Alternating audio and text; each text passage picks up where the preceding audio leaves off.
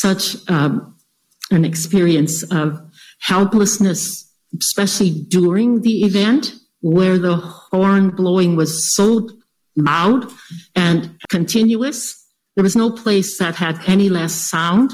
There was just no escape to that.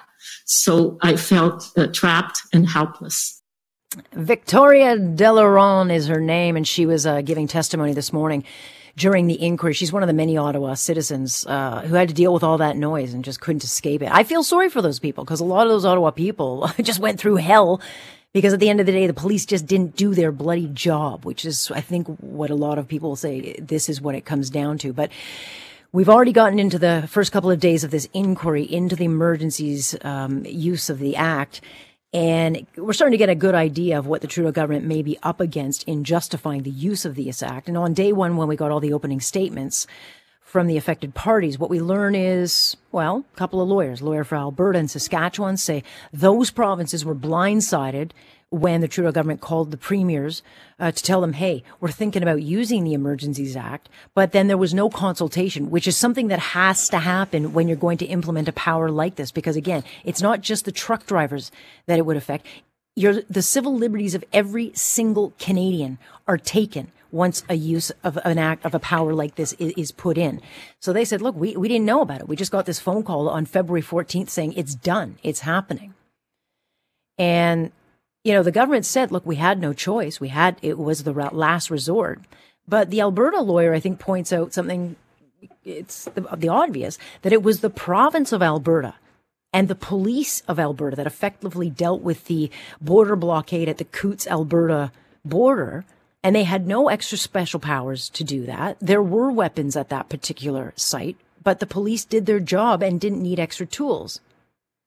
But we also heard from the OPP lawyers who said, look, we didn't ask for these powers. So remember, Marco Mendicino said 13 times that the police asked him to use these powers. And we've already heard testimony in committee hearings earlier this year saying, no, didn't ask that. So now the OPP lawyers are on the record saying, yeah, no, we didn't ask for this. Let me bring in Hatim Kier as a lawyer with the Justice Center for Constitutional Freedom. So good to have you. Hello, glad to be here. All right. So I think it's important. Like, this is not a trial. No one's going to get charged at this. It's not going to be, that's not what this is about. This is about the justification of using this act, which is not about what the people of Ottawa, which I know they went through hell. It's not what they went through. Was this a national security threat that required every single Canadian to lose their civil liberties? Yeah, that's exactly right. The government, in order to declare an emergency, they can't do it on a whim. This is an unprecedented act, and the act imposes a strict test that they have to meet to justify it. There's multiple elements, including what you mentioned. It does have to be a national emergency. But then the other thing is it also has to be, it's a power of last resort. So there has to be no other laws of Canada that are available to deal with whatever the situation at hand is. And that simply wasn't the case here. There were numerous other laws available to address the protests and the effects that they had. Well, because both blockades, both the Coutts, Alberta, as well as the Ambassador Bridge, had both been taken down well before that Emergencies Act had come into play. And we also know that the police had actually gone to the Trudeau cabinet the night before the act was enacted and said, look, we think we have a breakthrough. Yet they went ahead with it anyway. But I do think on the first day we do get a tone. And this thing's going to move in ebbs and flows. There will be good days, I think, for the government. There's going to be some very bad days. But the bottom line is, on day one, we've heard from two provincial government lawyers saying we were not consulted on this. It just happened. And then you hear the OPP come out and say, yeah, no, we never asked for these powers. So not necessarily the best start for the government. No, and it kind of makes sense what we're seeing because, in our government, the Constitution establishes a separation of powers between the federal government and the provincial government. And a declaration of emergency really upsets that. It lets the federal government do things that they normally wouldn't be able to. So I think it makes sense that we're seeing the provinces push back here against what they see probably as an encroachment on their sphere of authority.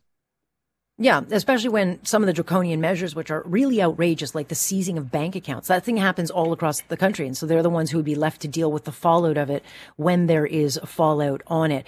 And so The bottom line is we're going to be hearing a lot of things during this trial. And what seems to get lost in this, and what I think we have to kind of keep rising above is it's not whether or not you like the Trudeau government. It's not whether or not you support the convoy.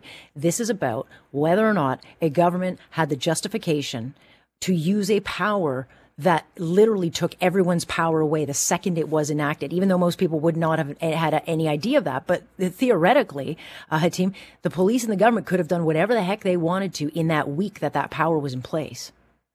Yeah, exactly. And I mean, they did. Like you alluded to the freezing of bank accounts, but this affected people who never even set foot in Ottawa, just donors who supported something that they believed in. Yeah, exactly. And may have supported it at different times too, right? It was an evolving situation. People donated, I'm sure, before any trucks arrived in Ottawa and throughout the weeks ahead.